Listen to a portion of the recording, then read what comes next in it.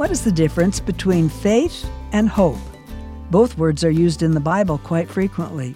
Do you remember that 1 Corinthians 13 says, "Now abide faith, hope, love." The word faith is used in the sense of trust, whereas the word hope is used in the sense of anticipation. Hope always involves waiting for something that is yet unseen, but something we can count on.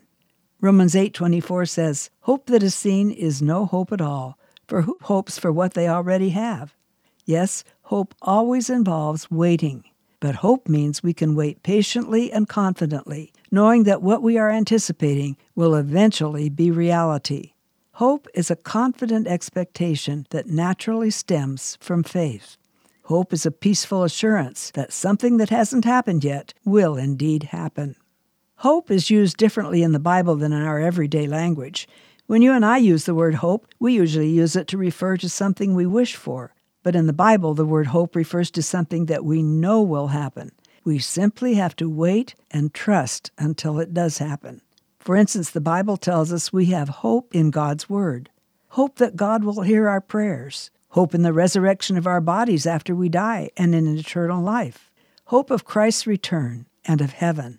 These are not just wishes, but truths we can depend on and hold in a happy anticipation of what lies ahead for us.